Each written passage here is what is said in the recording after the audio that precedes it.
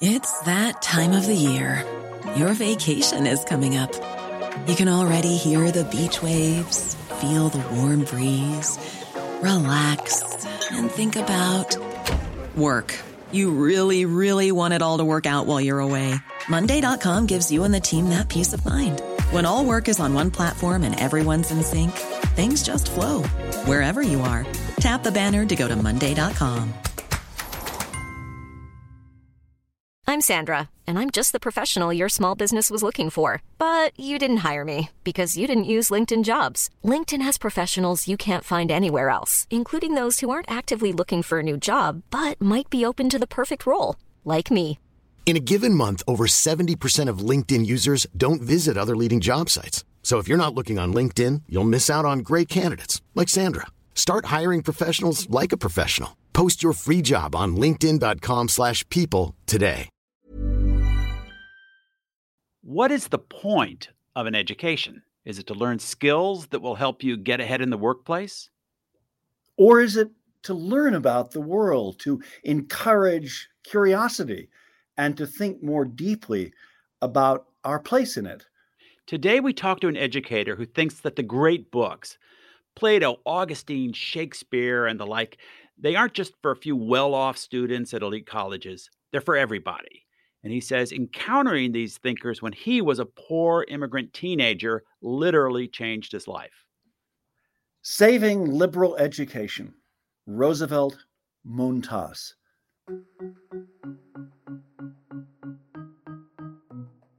That kind of sometimes called useless knowledge, in fact, are the most powerful tools that we have for social advancement and to empower individuals to be meaningful agents in our society. That is, to empower individuals to take charge of their own futures and their own destinies. These are the tools of self-creation, and these are the tools of advancement in our society.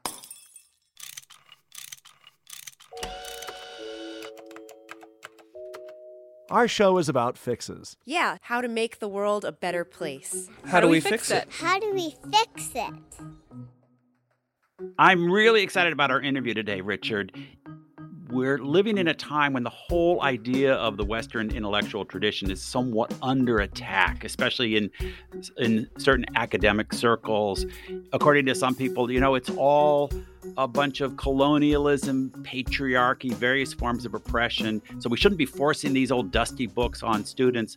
But our guest today makes a powerful argument against that whole worldview. I think some of the critiques have value, but I agree they don't justify turning our backs on the works that form the foundation of modern thought. Our guest argues that instead of seeing the classics of Western thought as tools of oppression, we should see them as tools of liberation, and that students who need those tools the most are often from poor and marginalized backgrounds. And he knows this from personal experience. Roosevelt Montas is a senior lecturer at Columbia University, and he has long been involved in that school's core curriculum program that emphasizes reading classic works of philosophy and literature. And his personal story is just really inspiring. Yeah, we're going to hear more about that in a few moments. Roosevelt Montas is the author of the new book, Rescuing Socrates: How the Great Books Changed My Life and Why They Matter for a New Generation. Welcome to How Do We Fix It? Thank you for having me. It's a pleasure to be here. Let's start at the beginning. What is a liberal education? Why is it so important? A liberal education is an education that takes the condition of human freedom seriously. And that is a condition in which we get to decide how to organize our lives and pursue our own notion of the good. That's a pretty complex thing because we have to make decisions every day about what we eat, about what time we get up, about how we organize our day, that are free decisions, but that have to be done with a view of one's ultimate good in mind. So a liberal education equips you to make those kinds of decisions, both for yourself, but also in the context of a democracy, in the context of a self-governing community. That idea goes back to ancient Athens. So liberal education begins in kind of the first fully fledged democracy, in which citizens had to make laws, had to hold political office, had to sit in juries.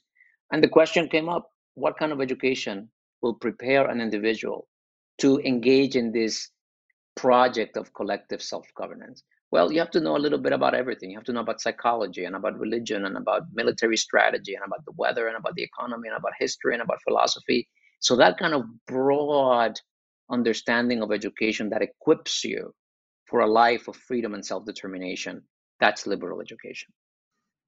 You've been very involved in your career as a professor at Columbia in Columbia's famous core curriculum program that all freshmen take, that introduces students to some of the great works of mostly Western culture, but also other intellectual traditions from around the world.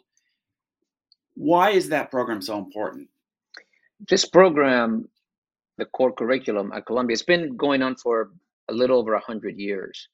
And it consists of 2-year-long courses in essentially the history of Western thought. One of the courses focuses on literature, poetry, fiction, etc., and the other course on philosophical classics. And then there are 2 other one-semester courses, one in music, one in art, and then a science course. So this set of courses forms, as its name suggests, the core of an undergraduate education, and it is the kind of embodiment of a commitment to liberal education, that is, to the study of humanistic productions that form the foundation for further specialization. Why is it important? We, as human beings, are all caught in some basic fundamental dilemmas that we all have to solve, and those dilemmas stem directly from our condition of freedom. Right? How do we relate to each other? What are my responsibilities to the other? How do I live with the consciousness of death? How do I find fulfillment and meaning in my life? Where do we come from? Kind of the big questions that we all in some way have to deal with. Well, the core curriculum is an organized way of exposing students to some of the important inquiries and reflections on these fundamental questions. The bet is that this kind of broad liberal thinking is actually going to make not only better professionals, but better citizens and better human beings. So instead of teaching students how to make a living, which is the point of many forms of higher education, a liberal education asks, what is that living for?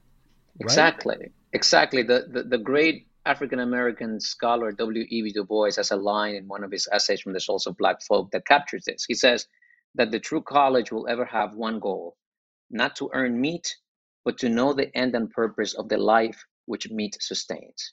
Right? It's so elegant. The point is not to make a living. The point is to know what to do with the life that you make.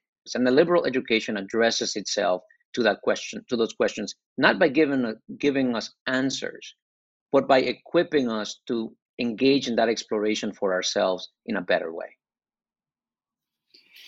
One of the points you make very movingly in the book is that a liberal education shouldn't just be something reserved for students who have the great opportunity to go to elite colleges and universities. And your life story certainly reflects that.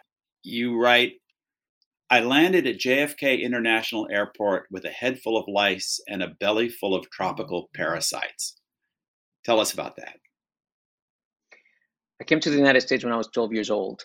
I came from the Dominican Republic, a tropical third world country, hence the tropical parasites. And we were poor. I grew up in a small mountain town. My parents didn't go to college. My father didn't even go to high school. We, like many Dominicans who had a chance in the 80s, and it's ongoing. There's still a huge immigration wave from the Dominican Republic to the U.S. My mother came to the United States and then immediately brought my older brother and I.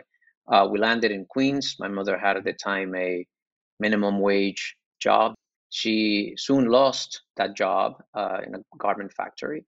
So we were close to destitute and just survived on the somewhat generous public assistance programs in New York City, the free public school, free meals at school, food stamp assistance, etc. I didn't speak English, nor did my mother or brother. We did have some kind of loose networks of other Dominicans who had migrated here that formed our community. But it was certainly a very precarious and kind of hand-to-mouth existence and marginal existence for a while.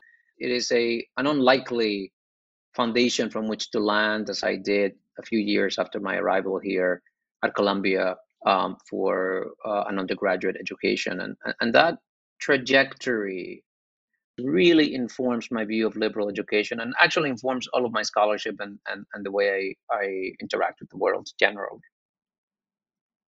Your life was a daily struggle. And now we're talking about great books and how they changed your life. So tell us more about that. I mean, what's the connection? There is a kind of prevailing cultural attitude that liberal education, study of literature, study of philosophy, is really only appropriate and only matters to the elite, to the privileged. A kind of another way of pampering an already privileged class. And that is a really pernicious idea. What I've discovered, both from my own experience, but also from my work teaching liberal education and teaching, roughly speaking, the classics to students who, like me, come from low-income backgrounds and are the first in the families to attend college. What I've discovered is that these works speak universally.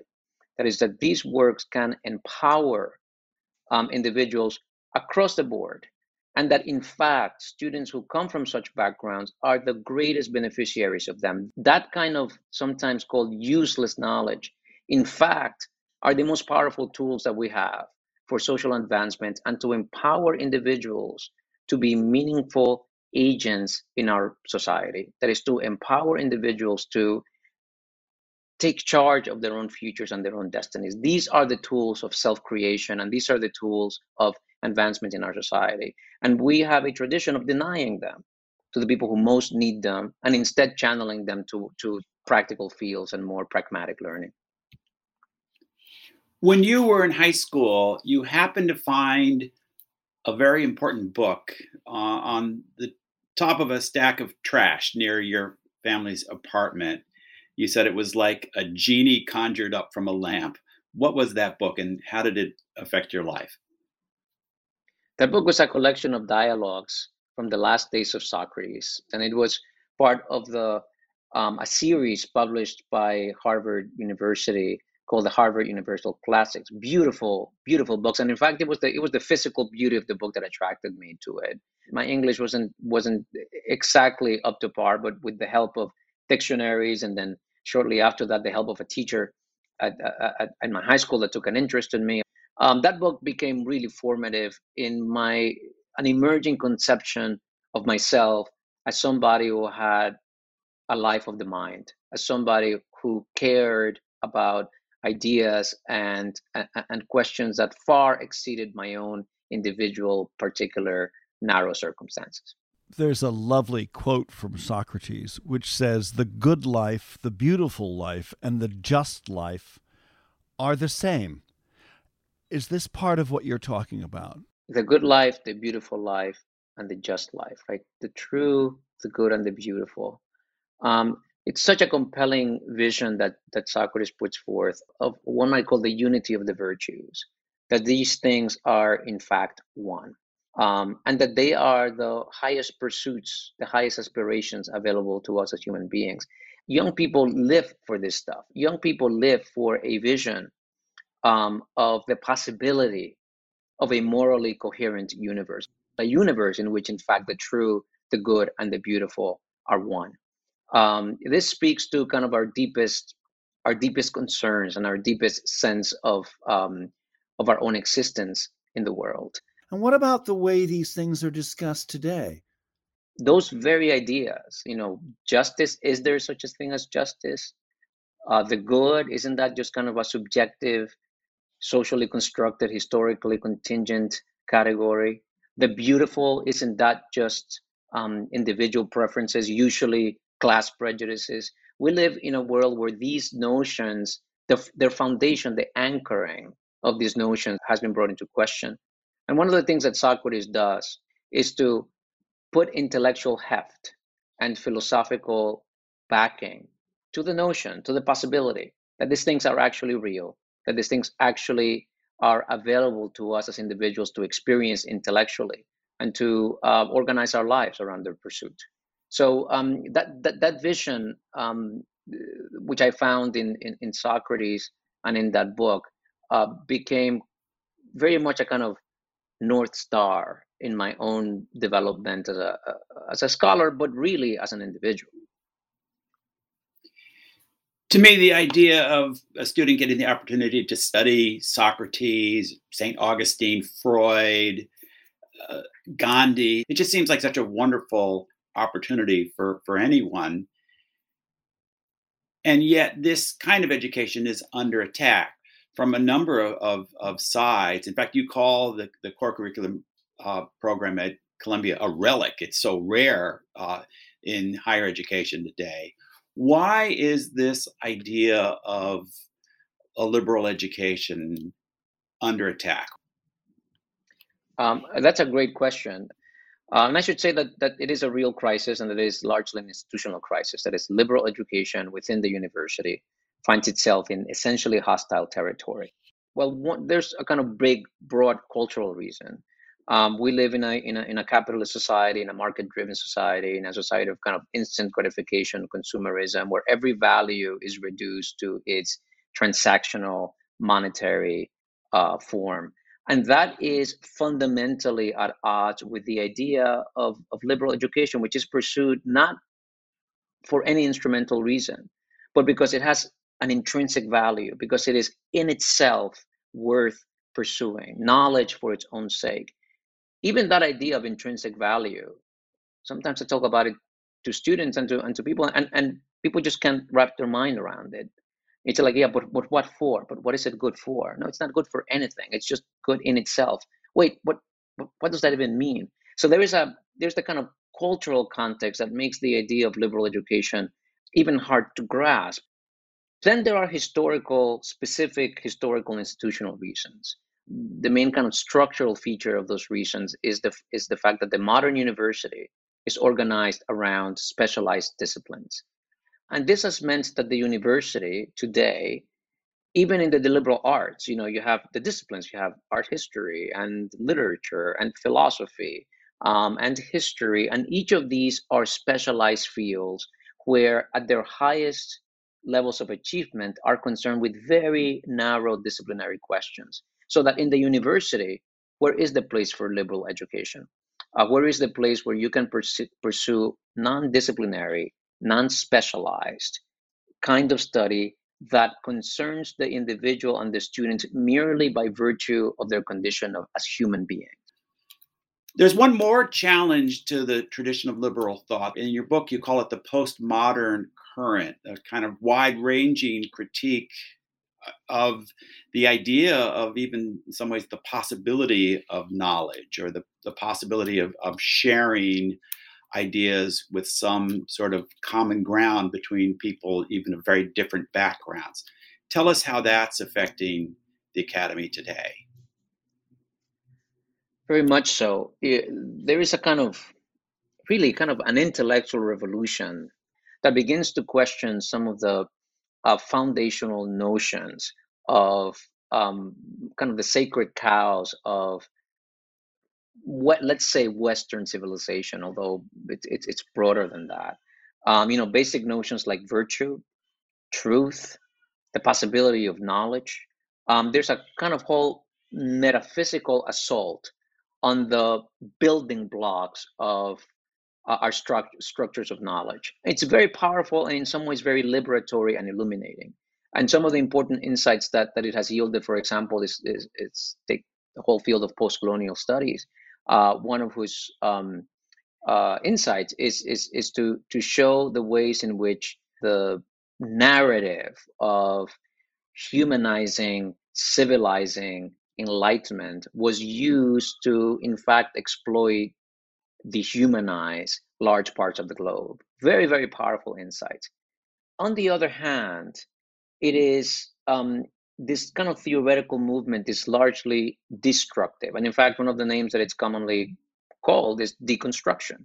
It is a movement that dismantles and liberates and undermines, but doesn't have much by way of positive rebuilding. And in fact, its great danger is that what you end up with once you dismantle structures of discourses is a naked reality of power. The only value in the end is power, justification of brutality and amoral behavior. But this paradigm, this kind of postmodern deconstructive paradigm that undermines or threatens to undermine the legitimacy of things like human flourishing and virtue and goodness and beauty, ethics, it's quite dominant within the academy. So that, for example, today, it's very difficult to talk about a great book. It's very difficult to say, well, there is a kind of value in the canon and the tradition, because the critique is that value, that tradition, is in fact nothing more than a systematic way of enforcing particular class interests, of enforcing particular ways of marginalizing and exploiting others. Roosevelt Montas on why liberal education in colleges and universities is in crisis. More in a moment. Hey, I'm Ryan Reynolds. Recently, I asked Mint Mobile's legal team if big wireless companies are allowed to raise prices due to inflation. They said yes. And then when I asked if raising prices technically violates those onerous 2-year contracts, they said, "What the f*** are you talking about, you insane Hollywood ass?" So to recap, we're cutting the price of Mint Unlimited from $30 a month to just $15 a month. Give it a try at mintmobile.com/switch. $45 up front for 3 months plus taxes and fees. Promo rate for new customers for limited time. Unlimited more than 40 gigabytes per month. Slows full terms at mintmobile.com. I'm Sandra, and I'm just the professional your small business was looking for. But you didn't hire me because you didn't use LinkedIn Jobs. LinkedIn has professionals you can't find anywhere else, including those who aren't actively looking for a new job, but might be open to the perfect role, like me. In a given month, over 70% of LinkedIn users don't visit other leading job sites. So if you're not looking on LinkedIn, you'll miss out on great candidates like Sandra. Start hiring professionals like a professional. Post your free job on linkedin.com/people today.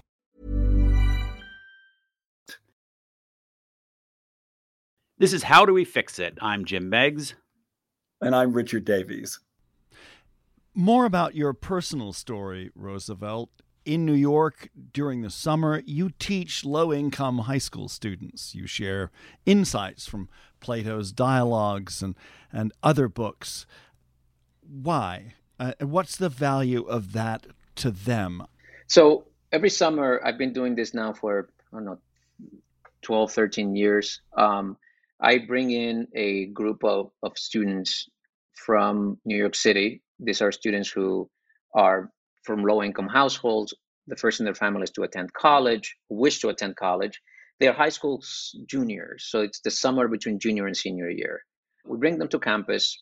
We have them live in Columbia dormitories, eat cafeteria food, and then take this intense seminar in which we read Plato, Aristotle, Thucydides, Locke, Hobbes, Rousseau.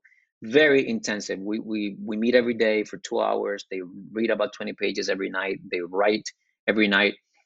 And something I've noticed over and over again is that many of these students come to the seminar having experienced the world as something that happens to them, having experienced themselves as passive recipients, and many times victims of forces that they do not understand and cannot intervene in.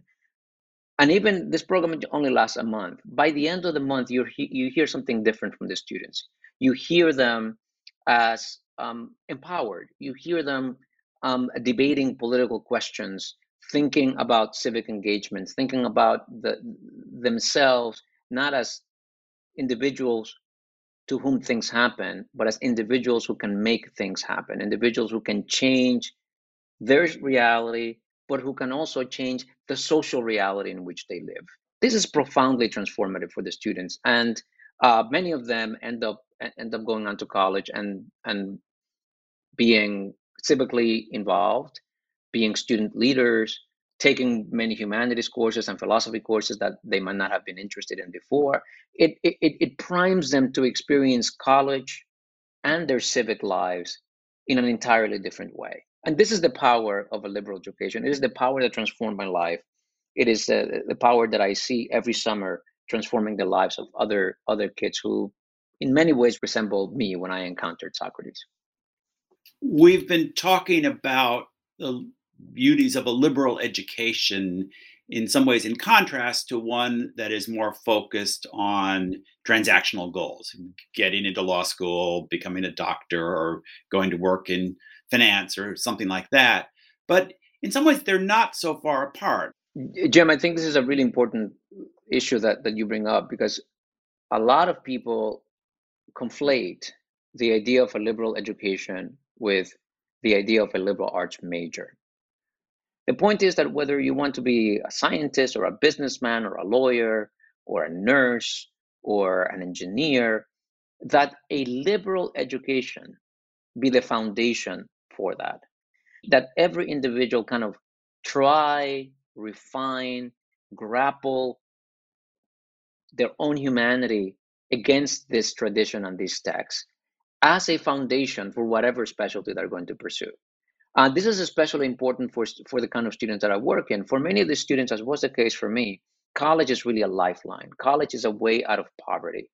College is a way not just for themselves, but for their families and their communities to kind of put out a tether into a broader, more secure, and more autonomous world.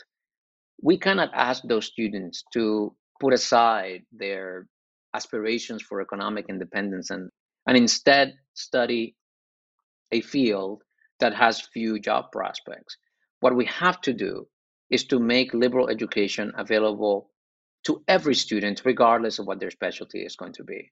Let's make liberal education part of that training. And part of that liberal education is that it helps students learn how to think, how to be curious, how to have meaning in their lives.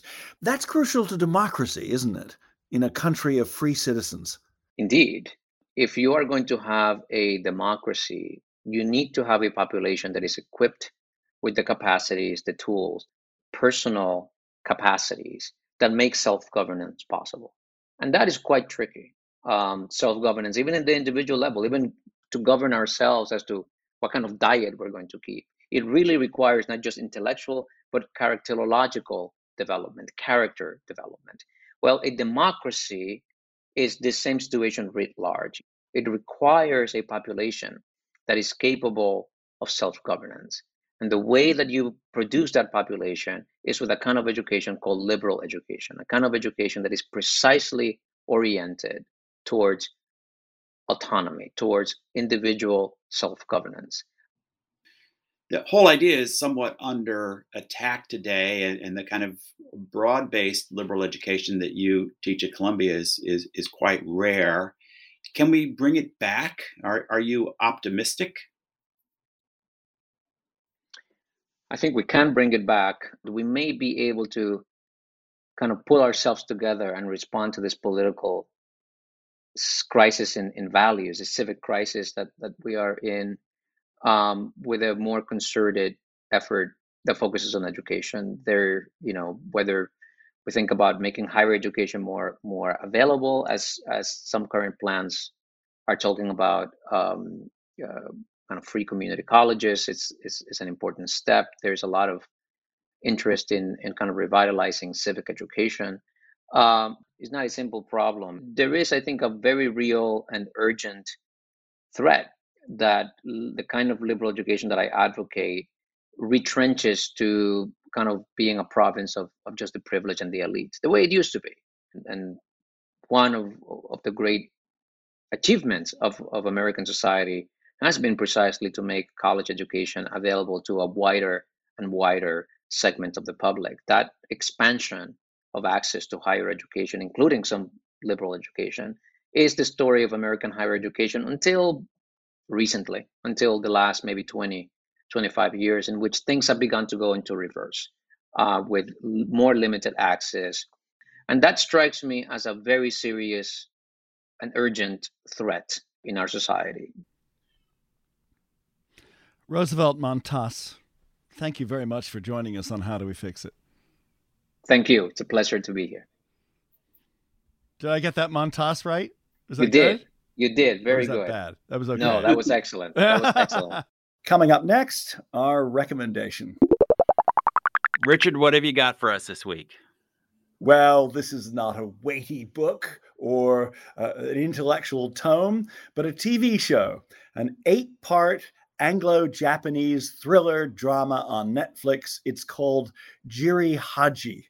I may have made a mess of the pronunciation, but this show is both fun and thrilling and at times surprisingly tender. The story involves 2 brothers, one, the older brother, who mostly plays by the rules as a Tokyo detective, and his bad boy younger brother, who is adored by his family and friends, but is also a gang member in Japan. Both brothers get caught up in an increasingly violent gangland war. It is just so well acted, and it is beautifully shot as well. That sounds great. Now on to our conversation.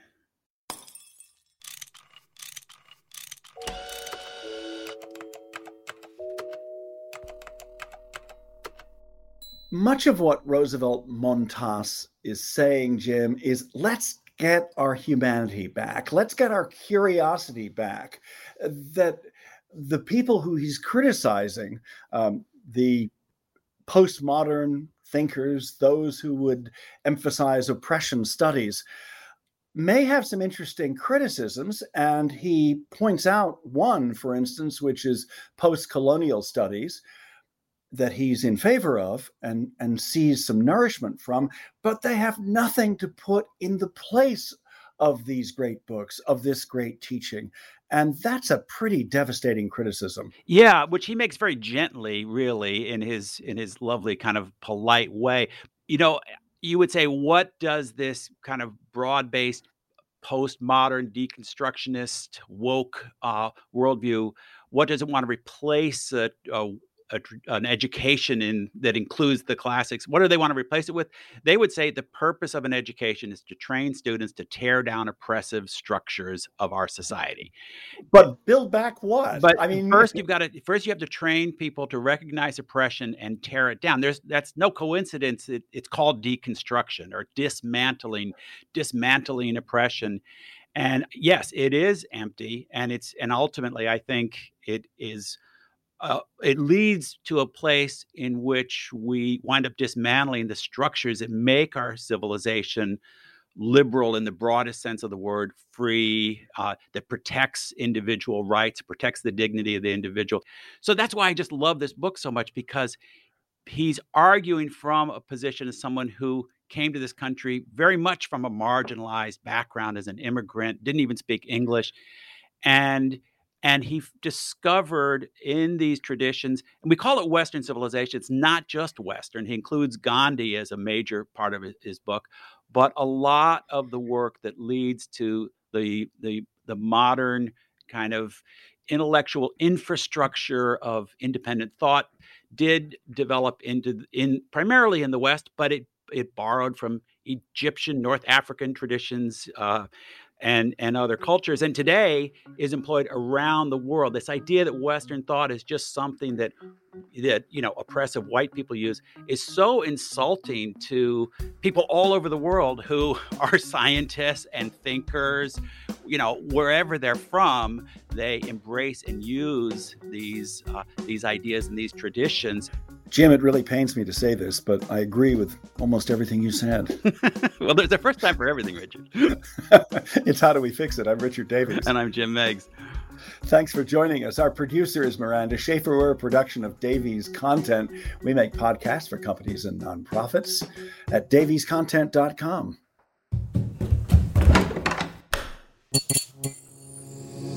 This podcast is part of the Democracy Group.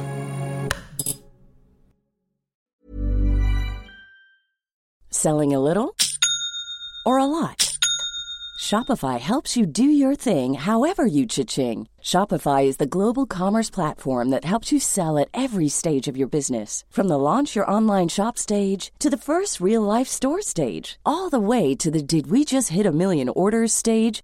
Shopify is there to help you grow. Shopify helps you turn browsers into buyers with the internet's best converting checkout. 36% better on average compared to other leading commerce platforms. Because businesses that grow, grow with Shopify. Get a $1 per month trial period at shopify.com/work. Shopify.com/work. Planning for your next trip?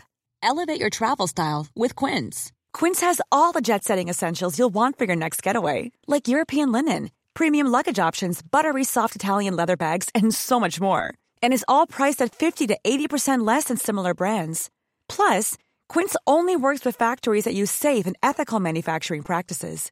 Pack your bags with high-quality essentials you'll be wearing for vacations to come with Quince. Go to quince.com/pack for free shipping and 365-day returns.